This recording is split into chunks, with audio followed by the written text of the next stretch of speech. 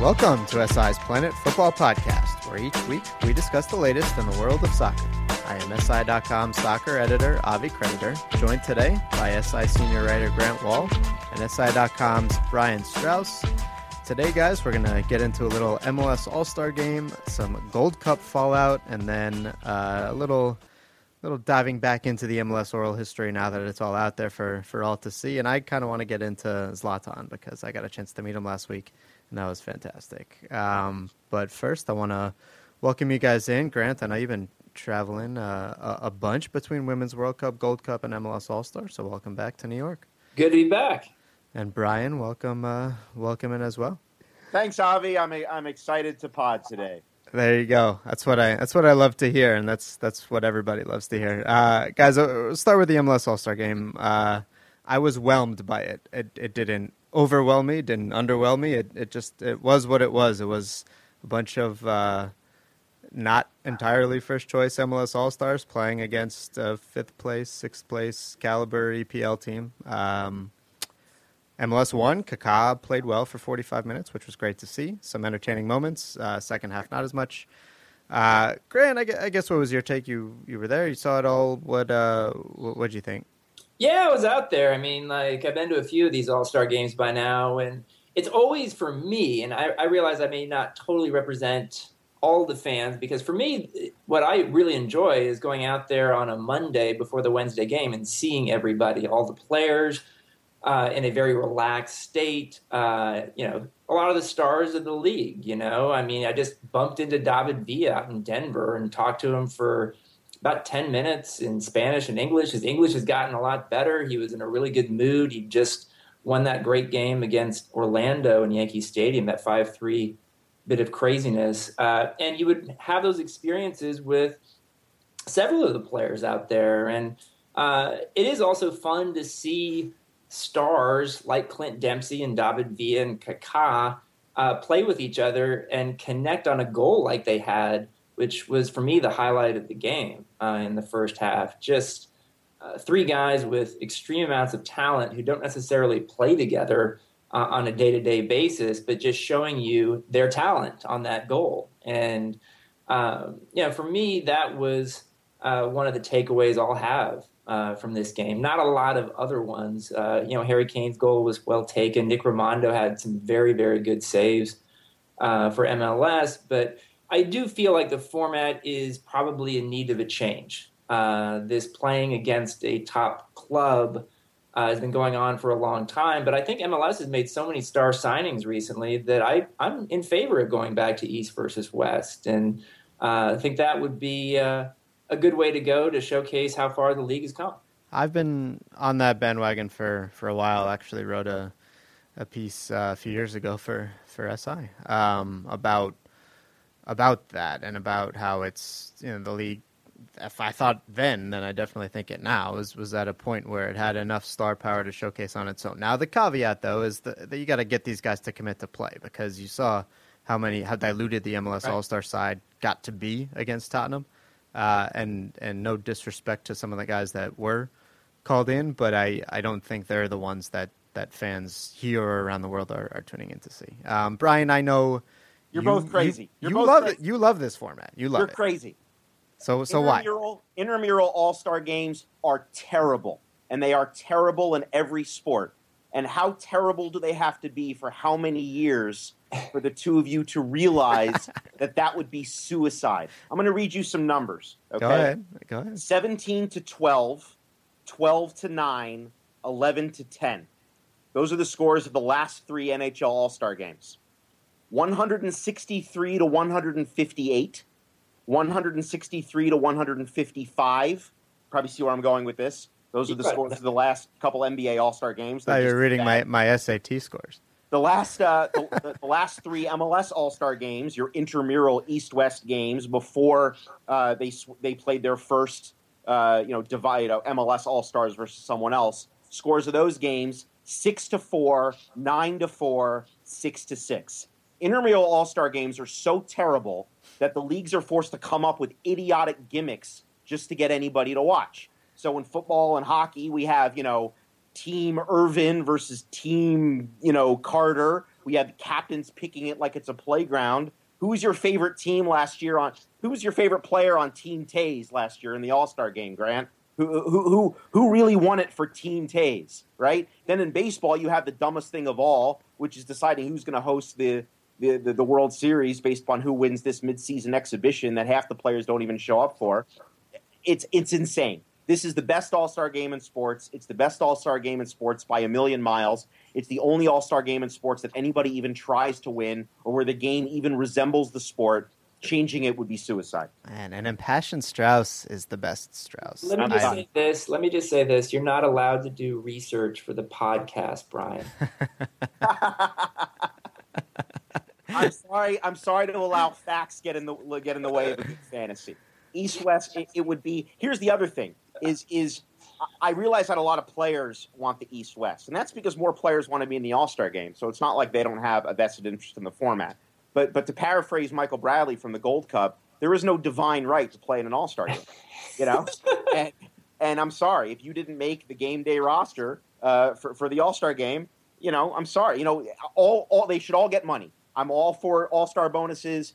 MLS players are underpaid. Pay them all. Give them all an extra $50,000. But the All-Star game is fun. The All-Star game's provided some great memories. I think this year, perhaps the opponent was not as sexy as it's been in the past couple of years. Tottenham's not even a Champions League team. But, you know, why not dip into South America? Why not bring in a powerhouse Brazilian or Argentine club? Bayern was big. Manchester United was big. Chelsea was big. It would absolutely slay the All-Star game if they went back to some intramural format. You'd go back to guys showing up in sports bras and wigs, playing forward. It would be an absolute joke. I will say this, though. Like, if this is a league that has stated it wants to be among the world's best within the next 5 years, right? Do you think there are anyone in the Premier League office is at every point going to be like, oh, we should gather our best players together and take on the LA Galaxy? Like, it's just the thinking is so inferior. You know what intramural All-Star game. You know what MLS players playing against MLS players is called? It's called the MLS season. You see it every weekend. This is a relic. This is another baseball relic from the 1920s or whatever, when fans in St. Louis couldn't see the Yankees, so they cooked up the All-Star game. So fans from each league, this is another relic of a century ago. The All-Star game as it exists now is a fun way to see combinations of players and opposition we would never see at any other time. If you give people A, they want B. If you give people B, they want A. 10 years ago, the intramural format stunk, so they came up with this. Now this stinks, so you want to go back to what stunk before. It's not going to stink any less. First off, let me just say congratulations to Brian Strauss for having so much passion about the MLS All-Star game. It's not. I don't care. Grant, the All-Star game cannot summon the passion to make this argument. But the All-Star game could go away tomorrow, and I wouldn't care. What I'm passionate about is the terrible argument. I will say that if you go back in time, that the Landon Donovan Sports Bra All-Star game, the Tony Meola playing forward All-Star game, the high-scoring no defense all-star games, not so great. And yet, I do think this is a different league than we had back then. And this just gets rammed home when you look at all of the names that have signed with MLS this season. But we see them every week in MLS play. No, but that's fine. But you don't see them all in one game against each other. I mean, this is a completely different thing. I like the idea of showing off the star power that this league has now brought together, and I think you can fill an East versus West roster. And well, you could fill it, but just like you do in the NBA and NHL and NFL, the games are terrible. The games are jokes. It wasn't great last night. You know who the past two offensive MVPs in the Pro Bowl were, by the way?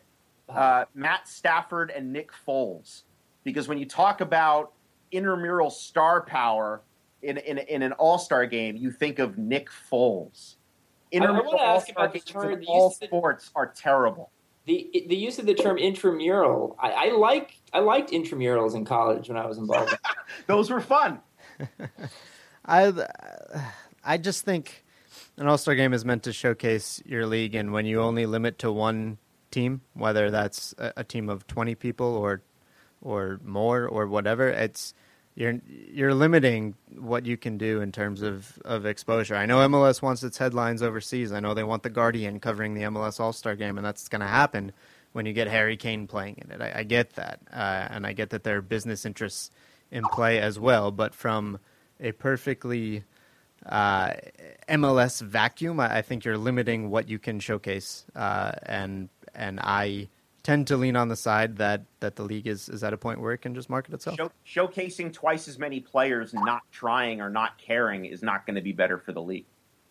If you pit players against each other in an intramural format, look, the great thing about the All-Star Game now is that there are enough guys. I mean, look at the Bayern game last year. There's enough guys on that field who want to win that game that it turns it into something that resembles a real game, just with fun, different combinations of players. Intramural games, nobody cares. Nobody cares. That's why, look, the NBA and the NHL have all this star power enough to stock 2 All-Star games. I read you the scores of these games. They're a joke. Hey, man, it's look.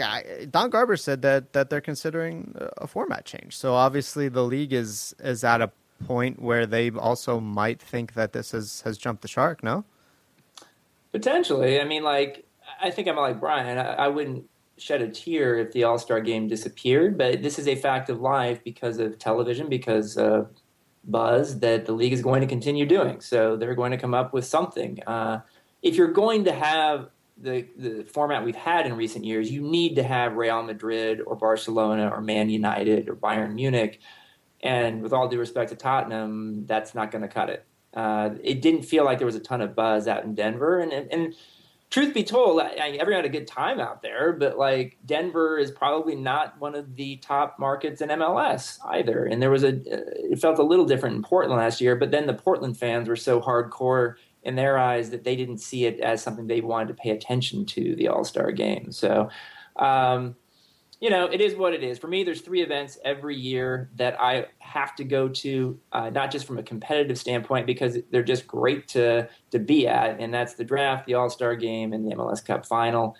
For me, it was good to catch up and actually, do some news reporting and break some things like signings, like the new New York Red Bulls DP, Gonzalo Verón, a 25-year-old from Argentina, San Lorenzo, who most of us have never seen play. And Tranquilo Barnetta, a guy who some of us have seen play, signing with the Philadelphia Union.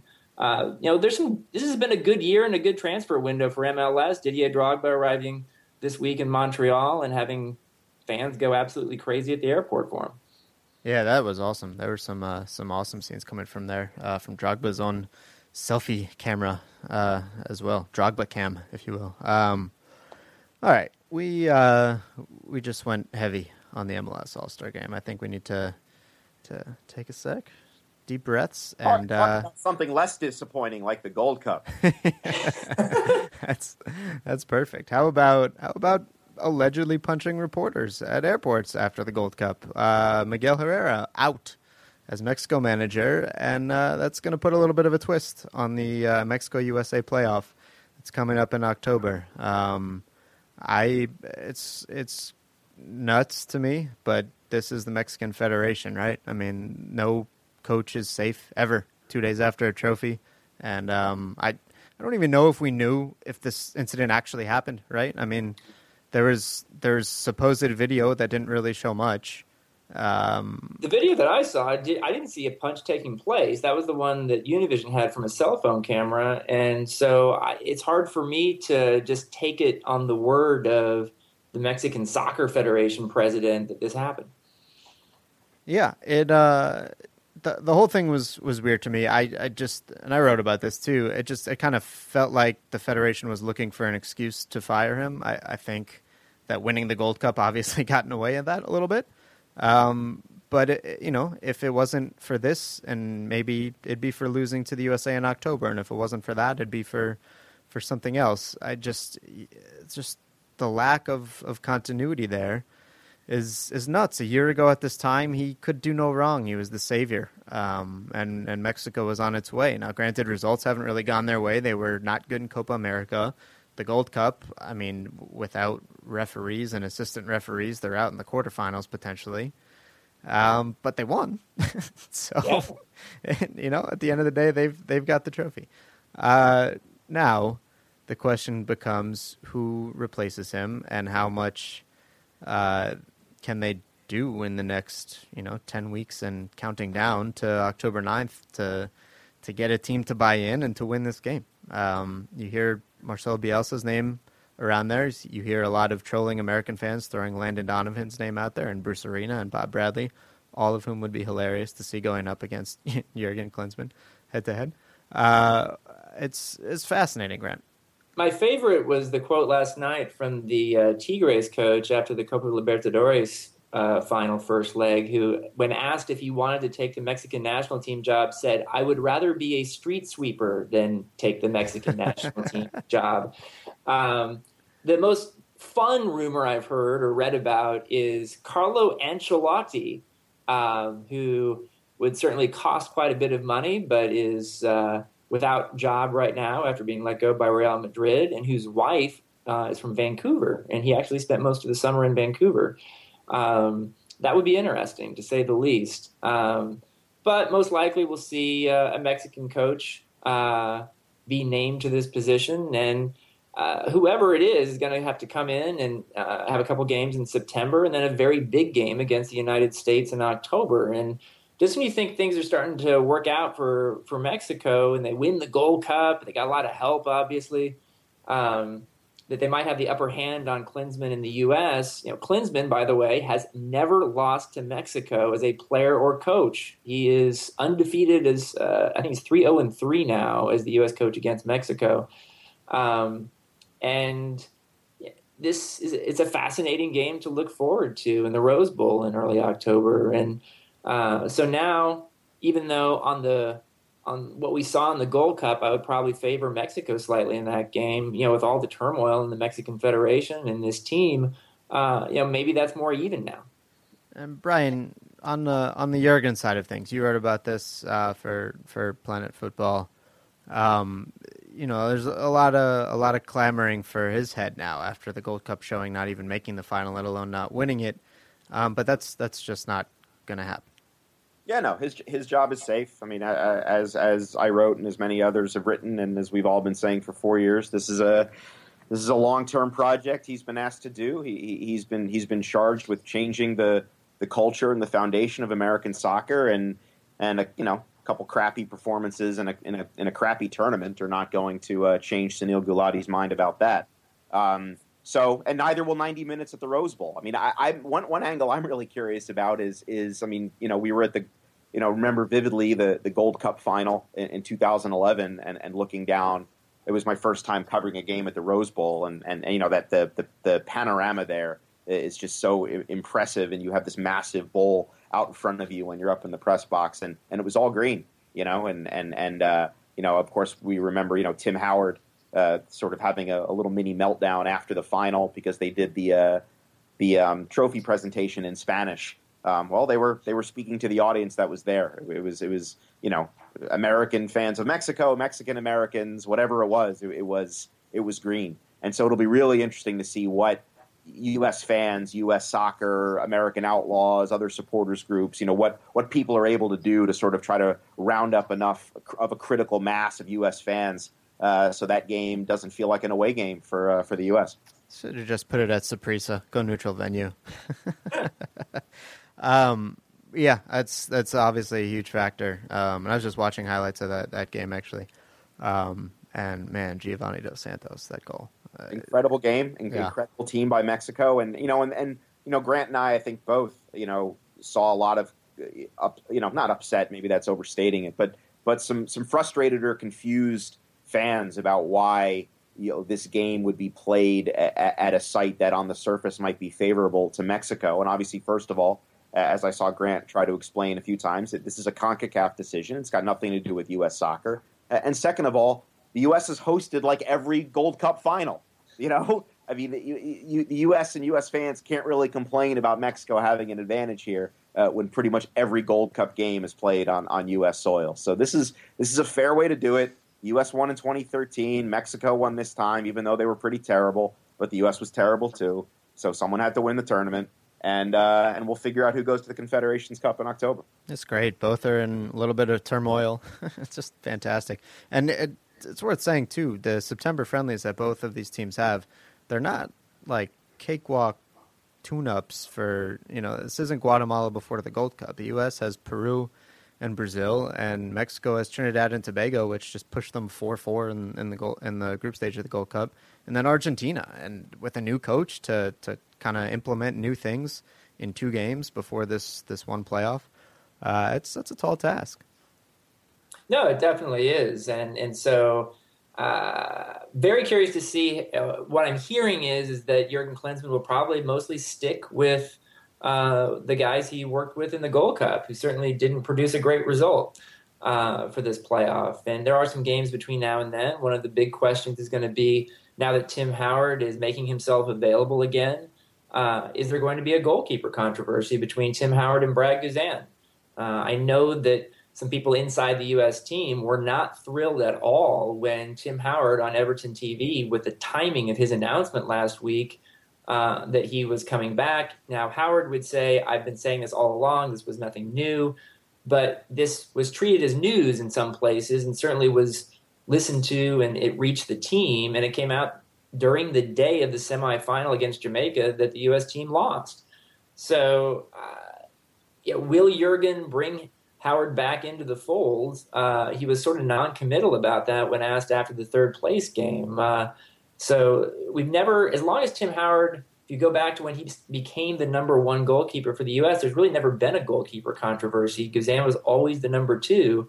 But if Howard does come in, very interested to see how that plays out, because Guzan has been in this job now for over a year.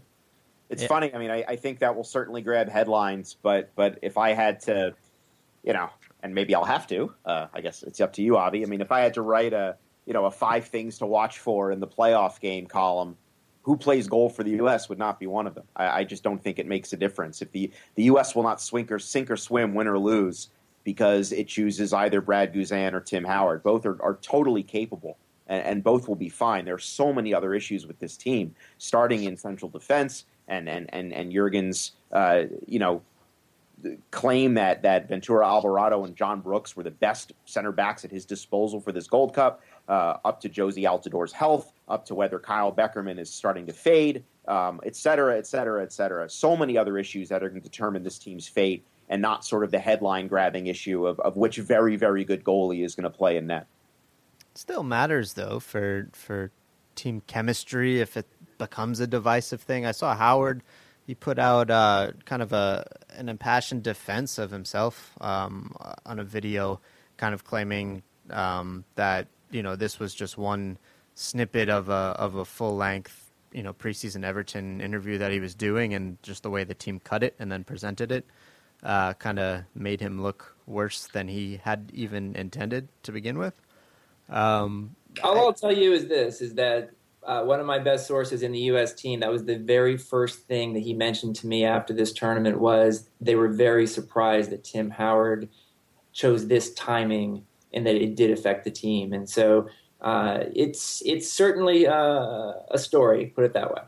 Interesting. Well, something to keep an eye on. Always looking for some juicy things to keep an eye on over the next few weeks, and that's definitely one of them. What does it say about this team that on the day of a Gold Cup, a continental semifinal in front of a sold-out crowd in a massive stadium, that they were emotionally affected by a videotape, of a player who's not even with the team? I mean, that's boggling to me, and that says more about the team than it does about Tim Howard or the timing of Everton's, PR staff in releasing this video, that this team was impacted by something that benign.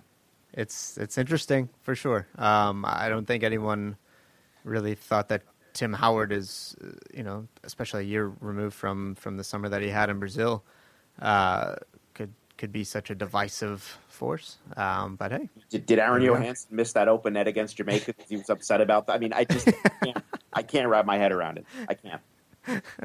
That video made Darren Maddox grow 6 inches. That's how he won that header. Man, impassioned Strauss. We got him. We should just let this roll out for hours. This is fantastic. Look, we'll see. True colors will come out eventually. Want to close by touching on some of the cooler things that we've done here over the last couple of weeks. Last week, we had the pleasure of being graced with Zlatan Ibrahimovic's presence at SIHQ.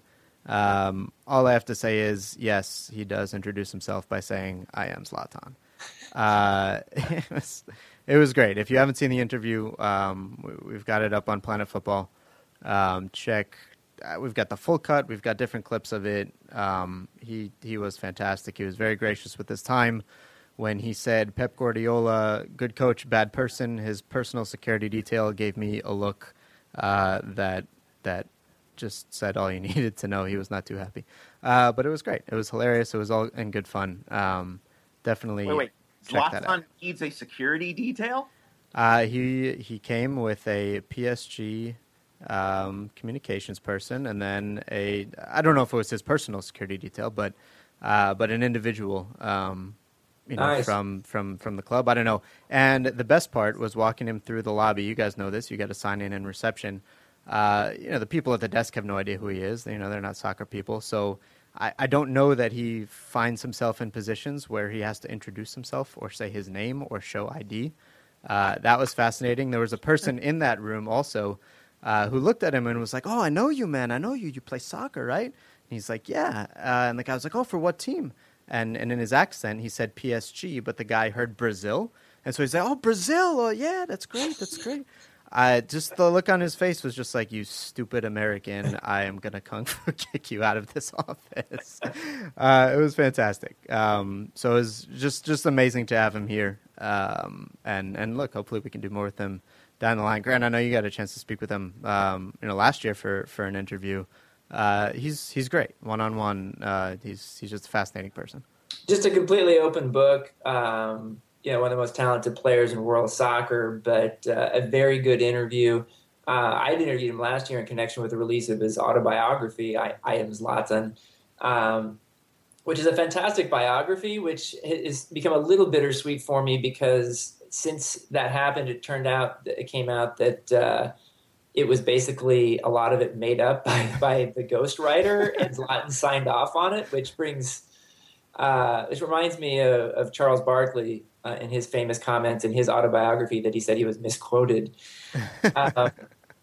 But because it was such a candid, outlandish autobiography, I was able to ask him questions about it, having read the book, and he basically had to answer. And so even though I'd never interviewed the guy before, and even though it was a phone interview, it was a very interesting interview, very revealing. It's still, if you Google SI.com and Ibrahimovic, I think it would come up.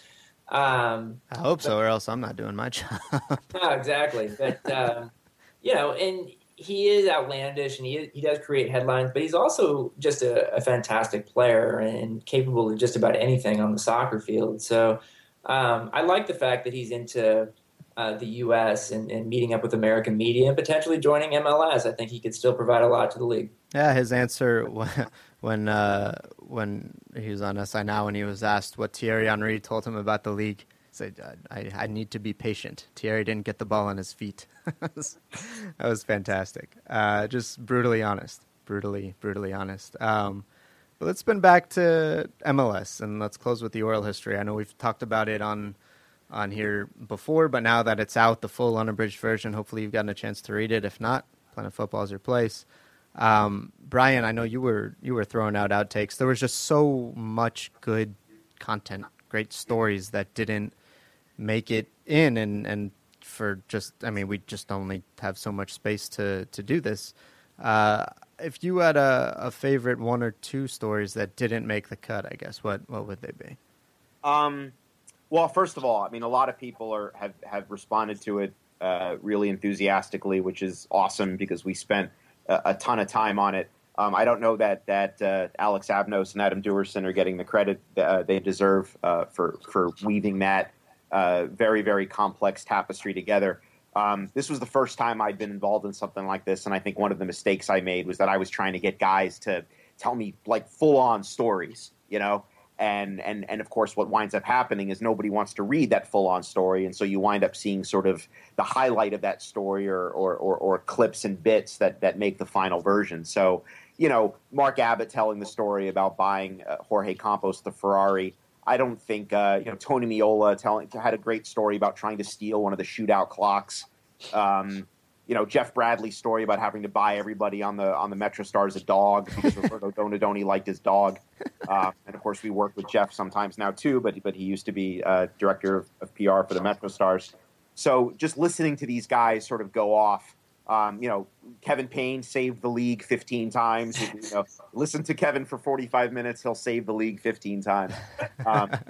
And it brought back great memories. I interned. A lot of people may not know. I interned with DC United during that summer of '96, and so had not a front row seat, but a third row seat to sort of some of the mayhem that was going on that summer, and so to get the chance to circle back and talk to Tony Sana and John Harkes and Kevin and people like that who were Jeff Agus, people like that who were involved with the club. Was awesome, and it brought back wonderful memories for me, like Bruce Arena making me fetch balls along the side of the field because I don't get poison ivy, and there was poison ivy everywhere, so I was the one who had to wade into the poison ivy and get the balls that were shanked during practice. So I thought that if I prevented like Raul Diaz Arce from getting poison ivy, maybe I helped DC United win a game or two. With breaking news, Brian Strauss was actually the linchpin to the 96 champion. Something like that. DC United. We should have interviewed you for this, man. It sounds like you've got...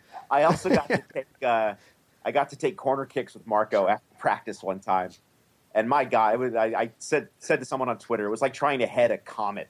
The speed and swerve it was just to see the way he struck a ball up close. I had never seen anything like it, and 20 years later, it still, gives me a little tingle.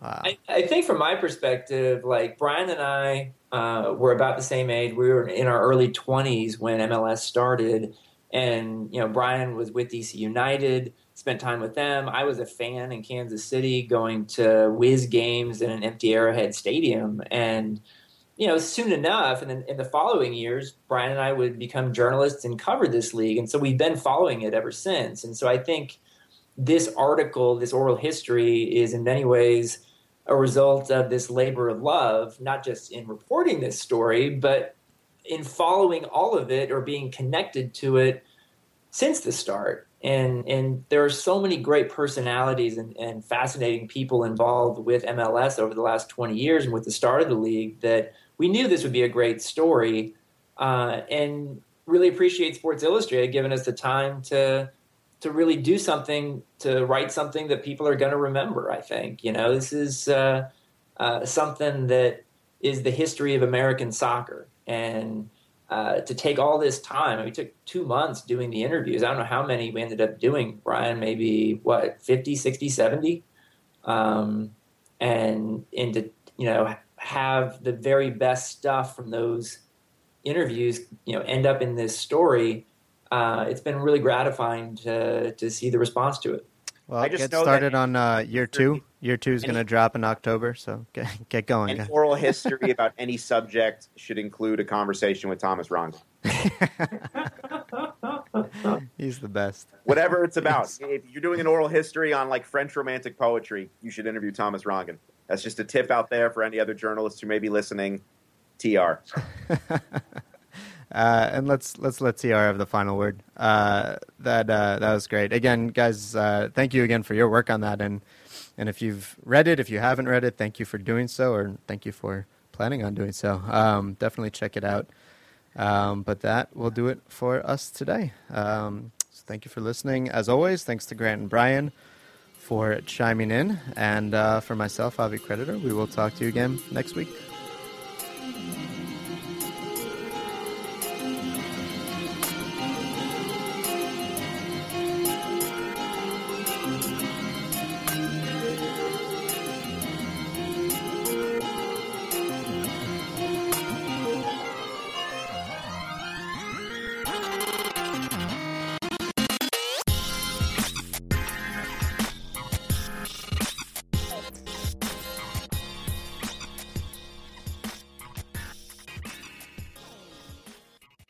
Do you know about the Locked On Podcast Network? The #1 daily sports podcast network.